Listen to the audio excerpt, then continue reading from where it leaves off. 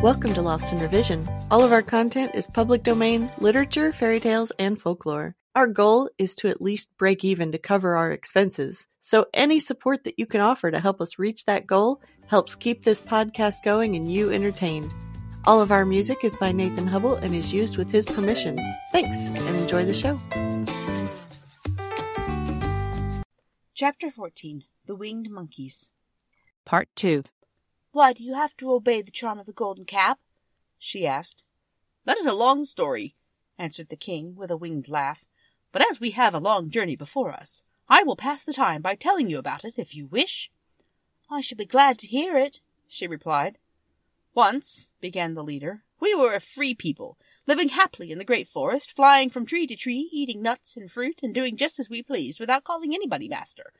Perhaps some of us were rather too full of mischief at times, flying down to pull the tails of the animals that had no wings, chasing birds and throwing nuts at the people who walked in the forest.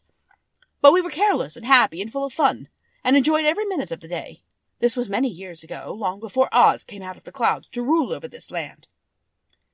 There lived here then, away at the north, a beautiful princess who was also a powerful sorceress.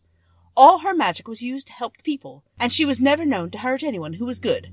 Her name was Gaylette, and she lived in a handsome palace built from great blocks of ruby.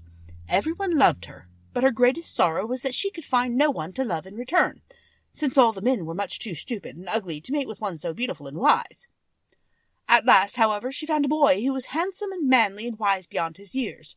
Gaylette made up her mind that when he grew to be a man, she would make him her husband.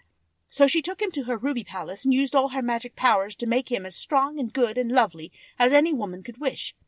When he grew to manhood, Kaylala, as he was called, was said to be the best and wisest man in all the land, while his manly beauty was so great that Gaylette loved him dearly and hastened to make everything ready for the wedding.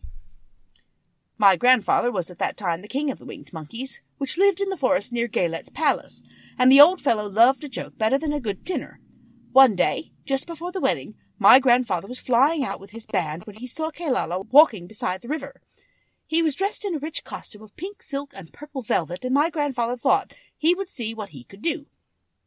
At his word, the band flew down and seized Kaylala, carried him in their arms until they were over the middle of the river, and then dropped him into the water. "Swim out, my fine fellow," cried my grandfather, "and see if the water has spotted your clothes." Kaylala was much too wise not to swim, and he was not in the least spoiled by all his good fortune. He laughed when he came to the top of the water and swam in to shore. But when Gaylette came running out to him, she found his silks and velvet all ruined by the river. The princess was angry, and she knew, of course, who did it. She had all the winged monkeys brought before her, and she said at first that their wings should be tied, and they should be treated as they had treated Kaylala, and dropped in the river. But my grandfather pleaded hard, for he knew the monkeys would drown in the river with their wings tied, and Kaylala said a kind word for them also, so that Gaylette finally spared them, on condition that the winged monkeys should ever after do 3 times the bidding of the owner of the golden cap. This cap had been made for a wedding present to Kaylala, and it is said to have cost the princess half her kingdom. Of course my grandfather and all the other monkeys at once agreed to this condition, and that is how it happens that we are 3 times the slaves of the owner of the golden cap, whosoever he may be. "And what became of them?" asked Dorothy, who had been greatly interested in the story. "Kaylala being the first owner of the golden cap," replied the monkey, "he was the first to lay his wishes upon us.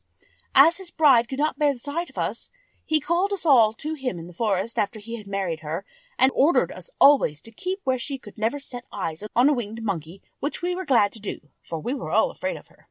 This was all we ever had to do until the golden cap fell into the hands of the Wicked Witch of the West, who made us enslave the Winkies, and afterward drive Oz himself out of the land of the West.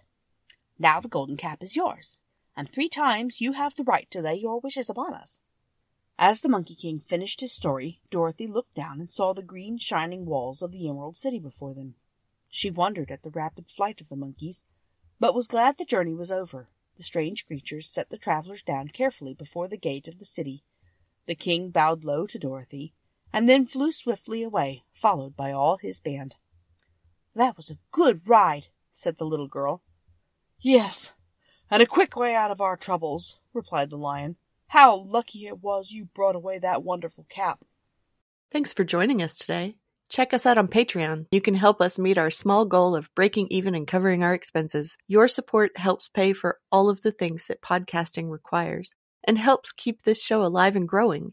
If you can't afford to support us financially, go give us a good review, subscribe or follow, and share with your friends and family.